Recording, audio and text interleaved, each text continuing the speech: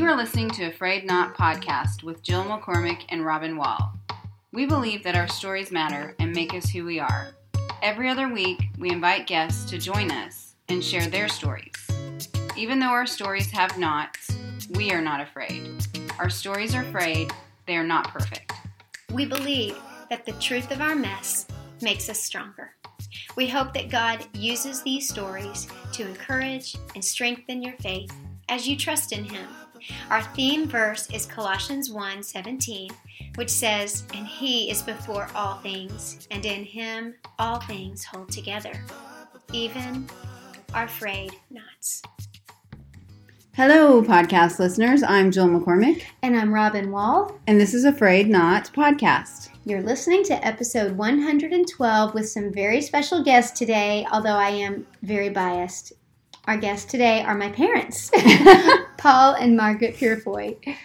You are going to love the preciousness of this episode, and they are so sweet. And so Paul and Margaret have been married for almost 52 years, so there's a wealth of wisdom there from them. I'm so grateful for my parents and for who they are and how much they have poured into me every moment of my life. The conversation we had a lot of laughs, and also it was just wonderful. Before we even got started during sound check, when normally people just say like ABC or whatever in a microphone, my sweet parents are quoting scripture and we're just amazed and saying, "Oh, this is just so great." They're just such pure of heart people. Didn't they do the Gettysburg Address also? That's true. The Gettysburg Address. I mean, we usually are silly and say like sibilance. Anyway, this episode is straight from the heart, and we hope that it brings you some joy and encouragement. And happy Valentine's Day. That's right. Happy Valentine's Day, everyone. Hi, Paul and Margaret. Thank you so much for joining us tonight. Hi, Jill. Good to be here. Thank you. Yes. And Mom and Dad, I feel like I've known you all my life. Pretty much. I actually have. So it's really, really wonderful to have you on a Frayed Not. We're so thankful that you said yes. And it's really fun that since this airs February 13th, whenever you're listening, you will be probably in the month of February sometime. And we wish you a very happy Valentine's Day. And one of the most wonderful couples that we know is Paul and Margaret Purifoy. So Thank you. Yeah, you're welcome. We've invited them to be a part of the show tonight and share a little of their story with us. So would you introduce yourselves to our listeners? Just let them know a little bit about you. Sure. I'm Margaret Purifoy, married to Paul Purifoy, and I was a preacher's kid and grew up in a big family. And then I met Paul when I was 16, and this April we'll be married 52 years. Yay. And we have 3 wonderful children, Robin, our daughter, and Rachel, and our son Nathan. And they have given us 10 grandchildren and now 1 great-grandchild from our oldest granddaughter.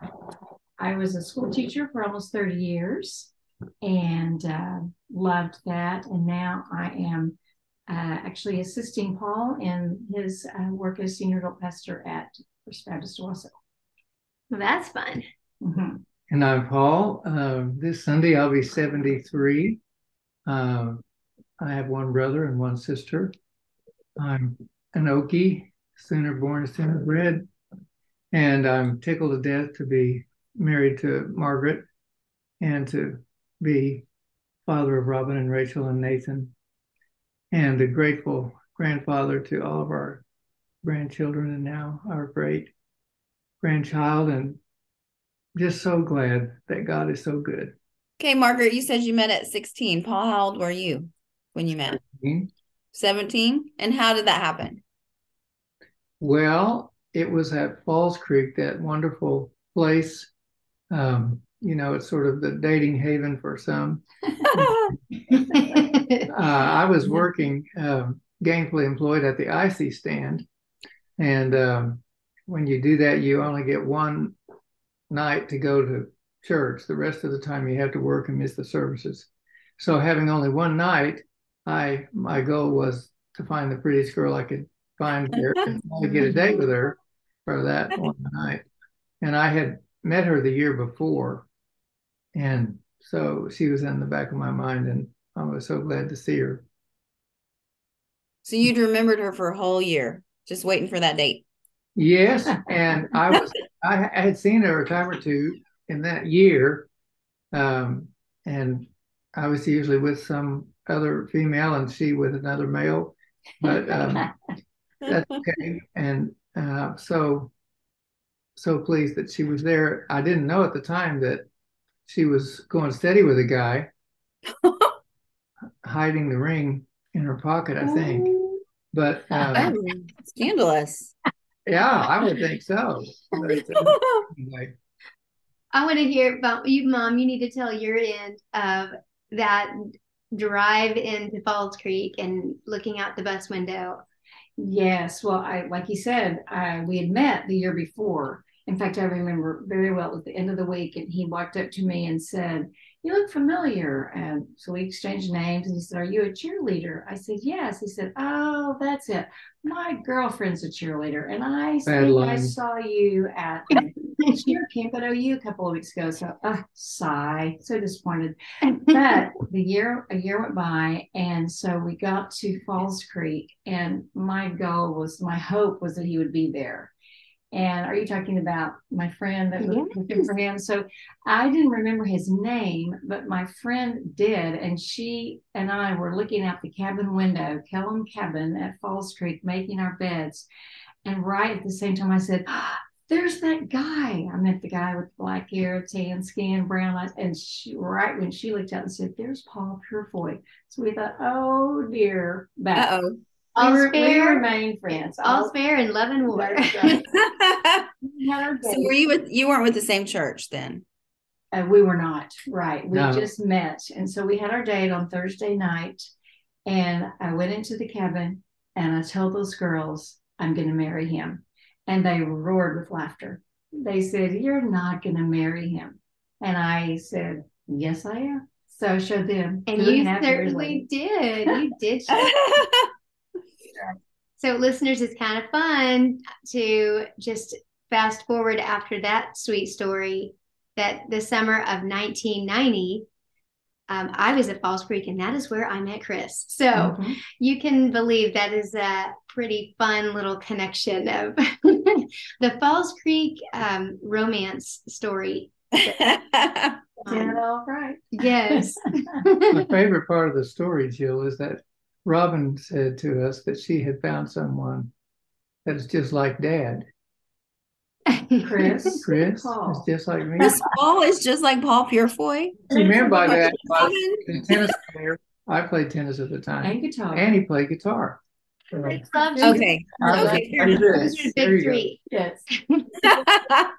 So you have the same hobbies. That's right.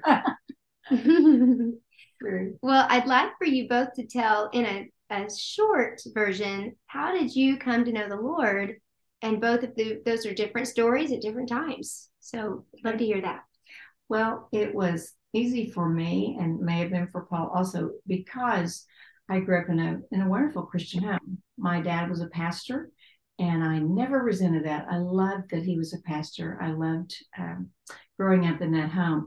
And at a very young age, in fact, I can remember my sister and I were digging in the mud, making mud pies, and I told her we should not dig that far. We might see the flames of hell. I was pretty intelligent 6-year-old. So I went down forward that night and got baptized, but I realized at age 13, I really didn't know what I was doing. And as a matter of fact, it was at Falls Creek. And I felt so convicted that I had never really personally trusted Christ.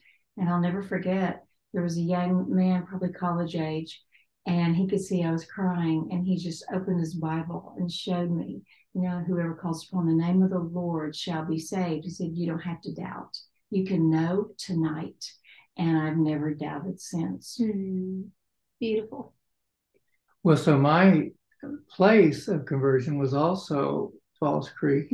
Oh, wow. When I was 17, and it happened, in those days we went through Saturday noon, and I remember walking from the tabernacle to our cabin, and I was talking to the Lord.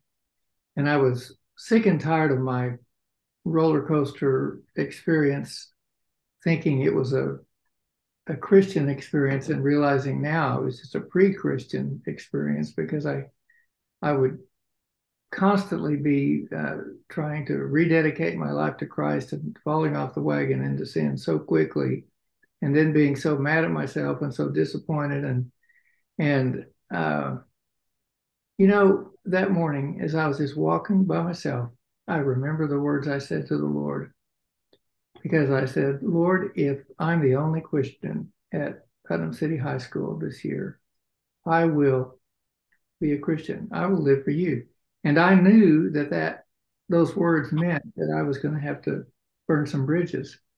I was playing in a band and playing in some places that were not good for me. And I just realized the Lord wanted me to major on a whole different kind of music. And so I came home and sold a bunch of equipment. And, it's amazing how the Bible began to be understandable. Church began to be enjoyable. And my life just changed. Whereas before I'd been scared to witness or open my mouth and identify with Christ, I was now concerned about my friends, and I was seeing some of them become Christians. And so I still was confused about what had happened. I thought maybe I had just really, really rededicated properly. But as I looked at the scriptures years later, I realized that when I became a new creature, when all things became new, was when that day when I repented. And that was the one thing I lacked before. I would confess my sins, but there wouldn't be any repentance. That's my story. Mm-hmm. Those are both wonderful examples of life change in such sweet, different ways.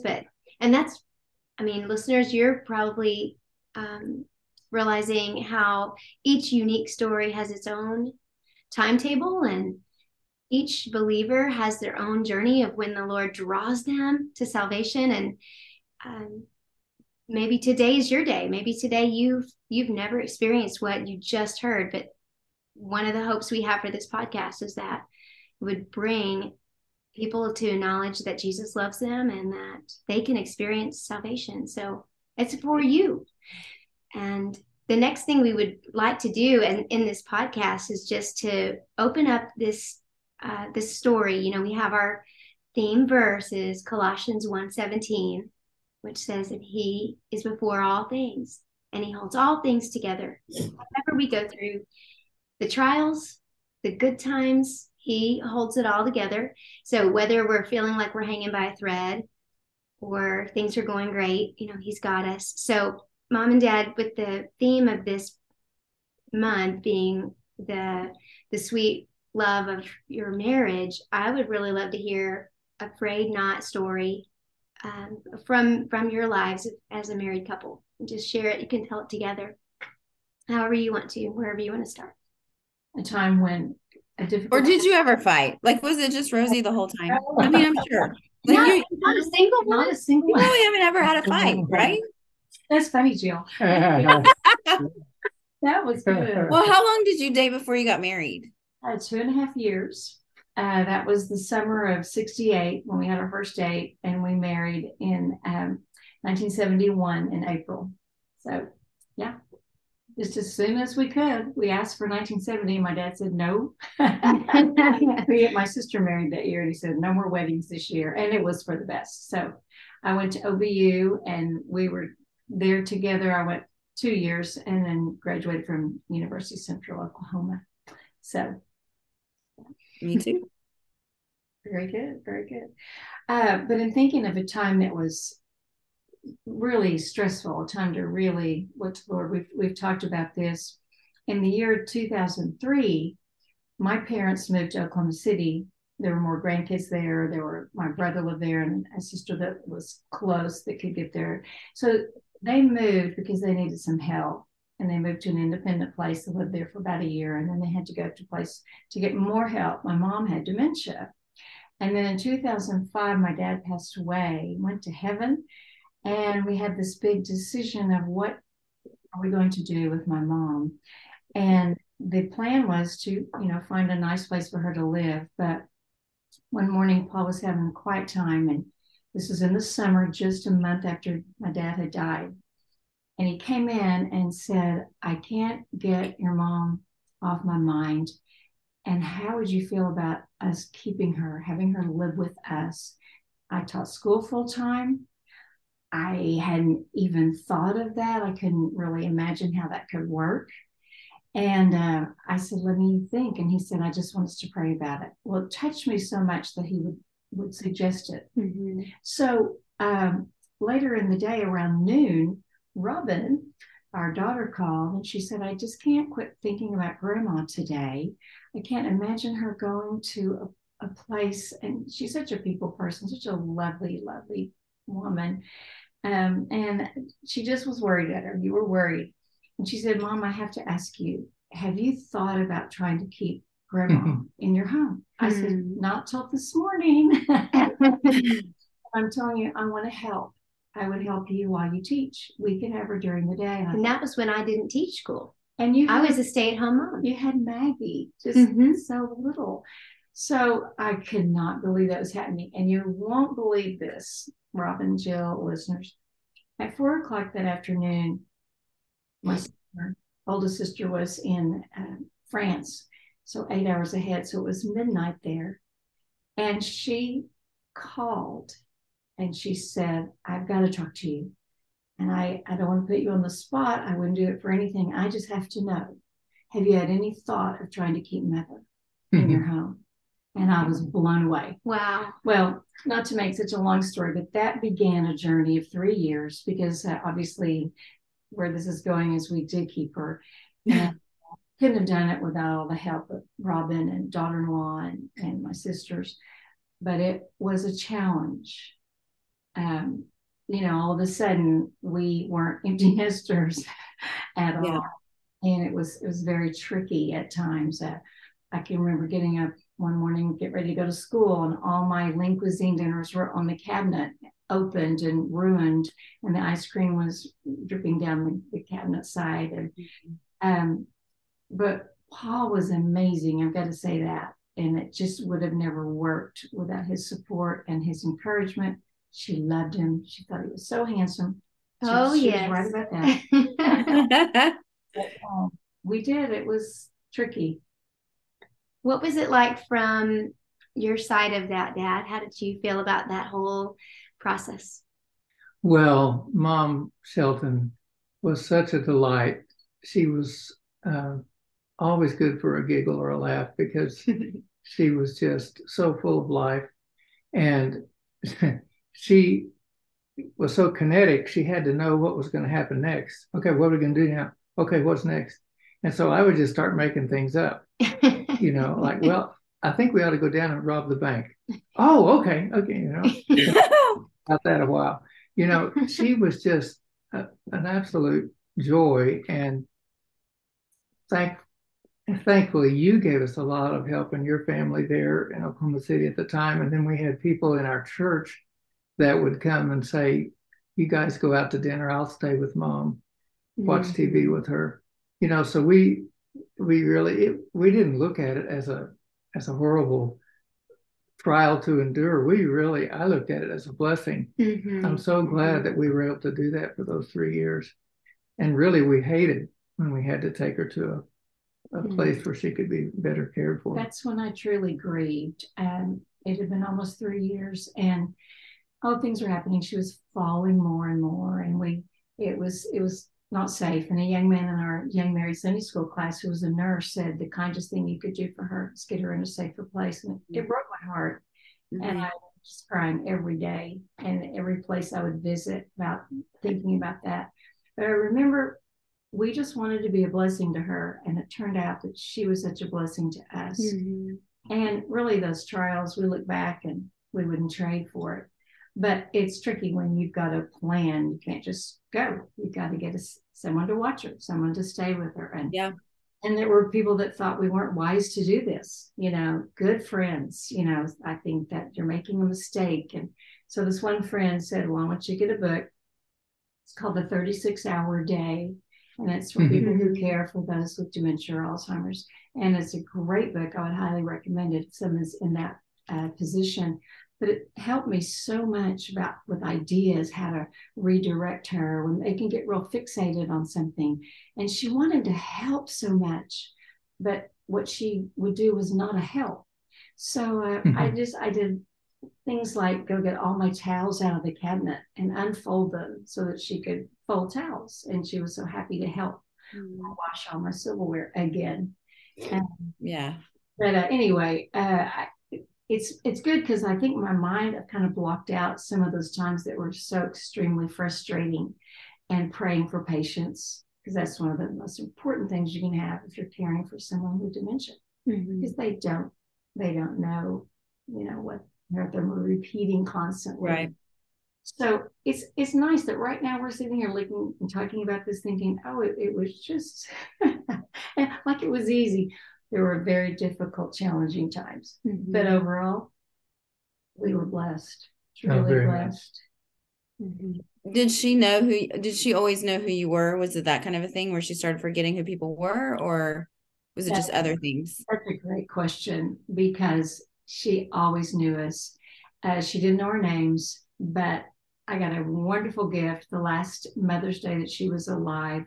That last year of her life, she lived in a very nice facility, and we would go eat with her every Sunday, and I went by to see her almost every day after school.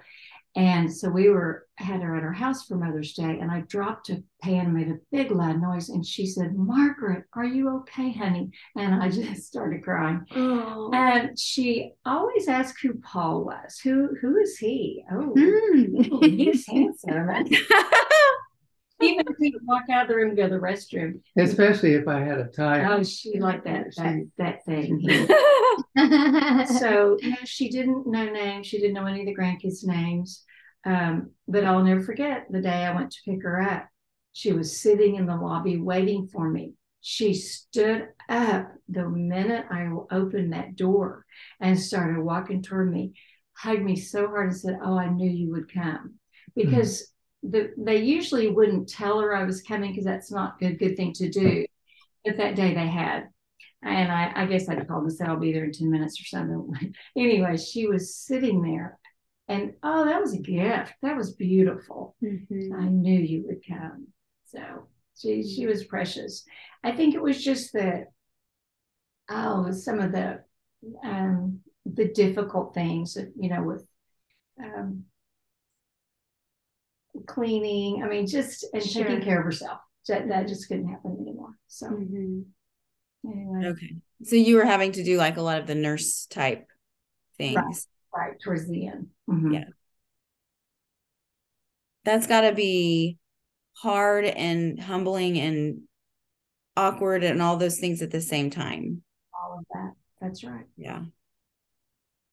And we had to make sure that whenever she was watching The Sound of Music, which was most afternoons, that we couldn't interrupt her or even ask her a question if the two were in the gazebo. Remember that scene? Yes. Yeah. We had to let that play out. And when she went to the assisted living, they just loved her, and they got a big kick out of it, that she would still watch that every day and could sing the songs. So sweet. But what a precious story of just a time in your marriage you wouldn't trade for $1 million. You wouldn't trade it for anything. When I consider the Frayed knot, that phrase, I think that was more like a series of granny knots before Margaret. I mean, I was a big wad of knots. I didn't realize that the main reason I needed Margaret was because I wanted and needed to be holy, and I needed desperately her help at that. I didn't know at the time. I thought I was just attracted to her because she was beautiful and helpful, and everybody loved her because of her wonderful qualities of kindness and thoughtfulness and mercy. But, as we dated and then after we married, I learned it even more acutely that I desperately needed her. And the way she would say things to me, like after a choir rehearsal, she'd say, "Did you mean to say, that about so and so? Wasn't that a little insensitive?" She helped me in ways that are just vast and varied. I think I was like Jacob, the night after he slept there on that rock pillow and saw the dream and woke up and said, "Surely the Lord was in this place and I did not know it." I would say, looking back, my dating and courtship of Margaret was, surely the Lord was in this place. He's the reason that I got a date with her. He's the reason that her heart was turned toward me, because I needed him so badly. And I'd be worse than afraid not if I hadn't That's so sweet. Had her to be my wife. That was very kind. I think that the gift of marriage, the gift, Paul, has been the biggest blessing of my life, other than the Lord Jesus, of course. But it's been a wonderful journey. And we are so grateful for mentors. I look back and think any good that's happened, it's been because of examples we've had and mentors that we had that poured into us. Our first church, we had a sweet couple and enjoyed that. And then we went to Borger, Texas, and met Paul and Mary Burleson. And they've just been lifelong friends and mentors. And we watched them. We had a 6-week-old baby girl when we moved there. And they had 4 children, and the youngest was 2, and they went up to about 8th grade, I think. And we just watched them parent. We watched them in their marriage. And so we've been so blessed with teachings and seminars and books, and it's just been and godly friends. Yes, great friends. And similar goals. In fact, that reminds me, one of the things we learned from Paul Burleson that we just grabbed onto and said, we want to embrace this and make this part of our lives. And he encouraged all couples, whatever age, 3 things. And he loved alliteration, so it was easy to remember: daily dialogue. And that's not just who's picking up the kids and who's going to drop off the cleaning. It's significant conversations. We used to call it high-low. What was your high and your low of the day? Just, I want to know the bits and pieces. I want to know, how was your day? And that made such an impact. The second thing was weekly withdraw. And that's another word for have a date night. And we took that seriously. And, my parents had done that. I can remember so well on Saturday night, Mrs. Boxley came to babysit and they would go out to eat. Wasn't gone very long, but I'm one of 5 kids. So, and then the third, daily dialogue, weekly withdraw, and annually, he would say annually abandon. We usually say annually get away. And we made that a practice from we had done that our first year of marriage on anniversaries to celebrate, get away from it all and just focus. And to this day, to this year, that those things are things we have kept implementing, and it's paid great dividend. When you prioritize, you talk, you communicate. I think so many times in marriage, it's one of the big things that collapses the foundation is not having that communication. Yeah. I was thinking just today that I better be willing to work at our marriage and our relationship, because my enemy is working 24/7 round the clock against my marriage, against my relationship with my sweetheart. So, True. I'd love to hear a snapshot of seasons of what you would say to a newlywed who's listening, or what you would say to a young couple that has little toddlers, what you would say to a couple that has teenagers and they're just feeling like a taxi cab. And what would you say to a couple that has an empty nest, or just the seasons of the times that you've lived through. You've had your 52 years of marriage. Maybe this too will pass. Well, it's good. This too will pass. Why don't you take early marriage? Oh, I think I would say, you're young and you have all the energy and you don't have children yet.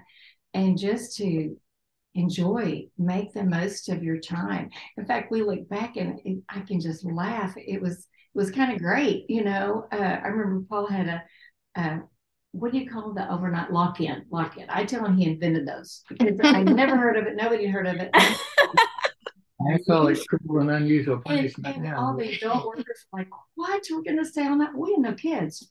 So at 8 a.m. when it was over and we'd been up all night, we went to our little apartment and slept till 3 p.m. and they were all dying. But I before kids, be intentional, to spend the time, make those memories. I think in every season, when I look back, it was about making memories. And when I think back those early married days and those, we laugh at being empty nesters. It's kind of like being newlyweds, but you have a little money. So it's kind of That's true. Yeah. I would say about the time with newborns and infants, when you're viewing that little bundle of love, that child, it's, your heart is just so drawn and should be, toward that child.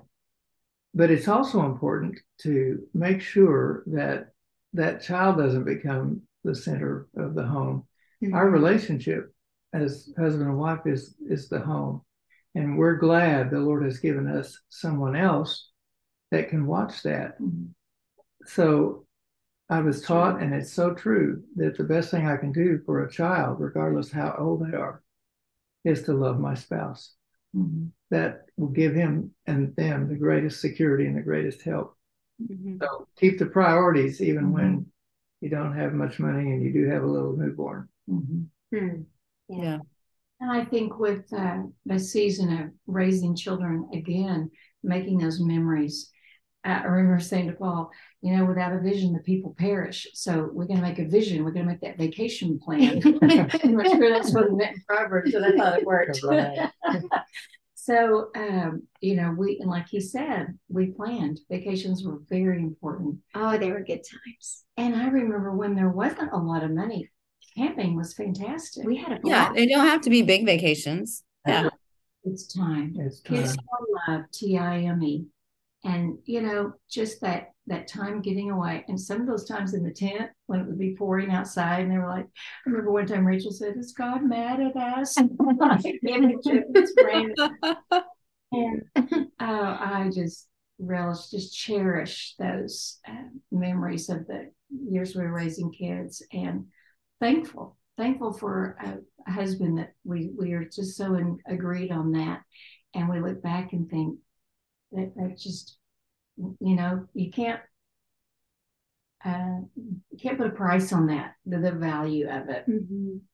So, and then I remember the time just after Robin was married and Rachel headed to Colorado for college, and we were just a little bit melancholy that morning at church, and I think our friend Jack Humphrey sensed it.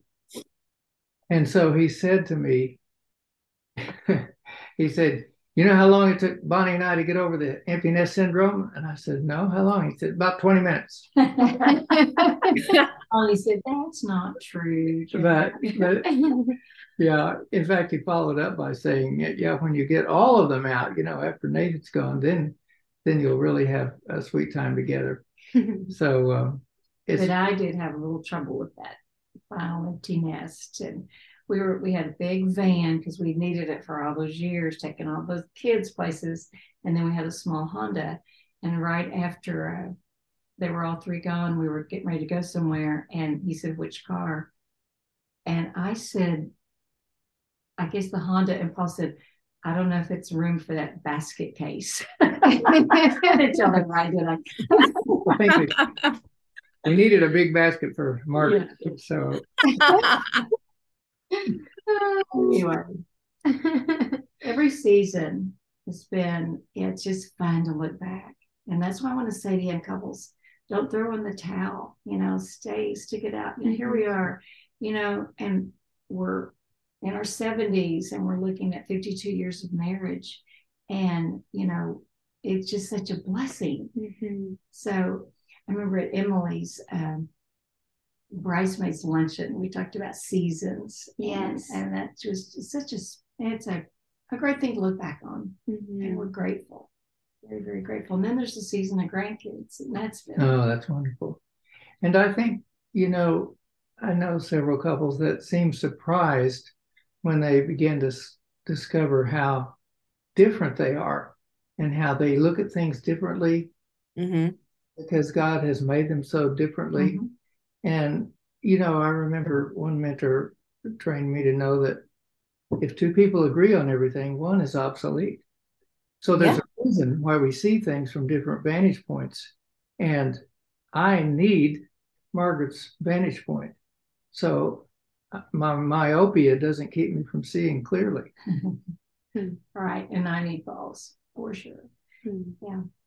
How do you, so when you do have those times that you're looking at the world so differently, how do you come together and figure out what direction to go? What I'm learning, Jill, is whenever we're in the height of a let's call it a spirited disagreement, okay, there are just times when it's better to not speak. Because if my words are not kind and gentle, then I'm going to do nothing but injure even if I'm right. See, that's not the question whether I'm right or wrong. The question is whether or not I'm like Christ. And in the 85 chapters, there are about 85 chapters in the four Gospels. There is only one time in those chapters where the Lord Jesus describes himself. It's Matthew 11:28, where he says that he is meek and lowly in heart, or he is gentle and humble. And so it's really hard to be mad at somebody that's gentle and humble, Yeah. I wish I could say I always did this because I don't. But when I will stop, breathe, and think, how is Paul looking at this? What is his perspective? It just tears the wall down for me every time. Mm. And I don't want to do that because I'm so sure I'm right. But when I stop and I'll take a step back, and then that's usually at the point I have to say, will you forgive me? I was wrong. My attitude was wrong. And that's something too, we really taught our children, but I think that keeps from something bad getting worse is being able to admit you're wrong. We learned that in the first year of our marriage, like 7 words. I was wrong. Will you please forgive me? And we had our children do that. They weren't allowed to say, sorry, I'm sorry. Just doesn't mean anything. Right. And so I think to answer that, it's stopping thinking about it from the other person's viewpoint and being willing to admit, I was wrong. Mm-hmm. Sometimes it's just, I'm sorry, I was. I jokingly say, that when we got married, we knew that two were supposed to become one, but we just couldn't decide which one. And then we discovered it's neither one. When two really become one is when they become like Christ. By the way, one little caveat to throw in here, listeners, just for your listening pleasure, my dad tells jokes all the time. He is famous for his jokes. Dad, tell us about the one you just told us before we started filming about Apple. Oh, I'm not sure if Apple wants this real, but it's building automobiles, but they've all but discounted the plan once they realized they'd have to use Windows.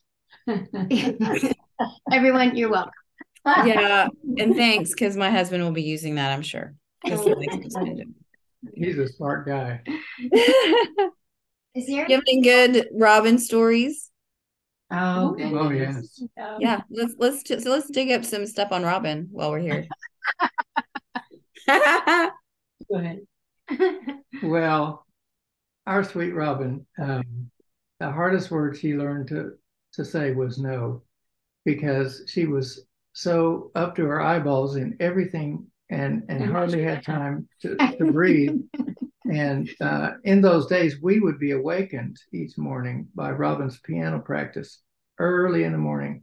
We didn't have to get her up and say, honey, it's time to practice piano. What we rather said was, we might as well get up. Robin's practice. But she has learned to give margin in her life now. And I'd say I'm a work in progress in that. Mm-hmm. I was gonna say, I think she and I have had these conversations. Yeah, we have. And she married someone a lot like her. Oh, yeah.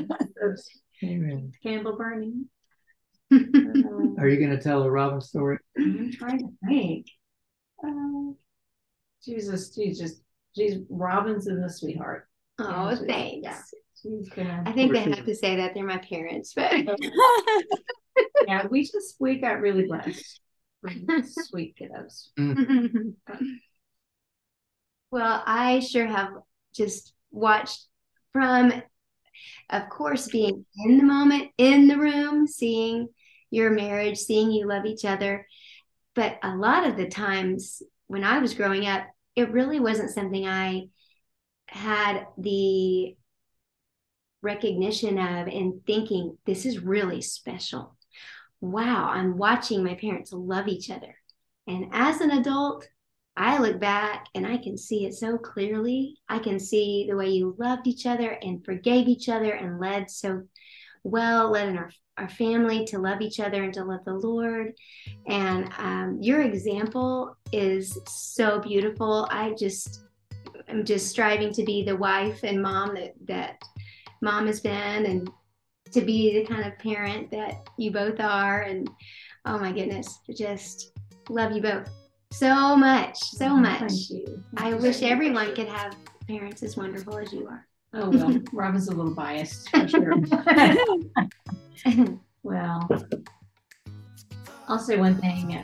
I'll say those kind words. One thing I've appreciated so much about Paul is he has a great balance. And this would be for any advice I'd want to give to young couples as they're starting. But, it's important. We talked about those vacations, work hard, but play hard.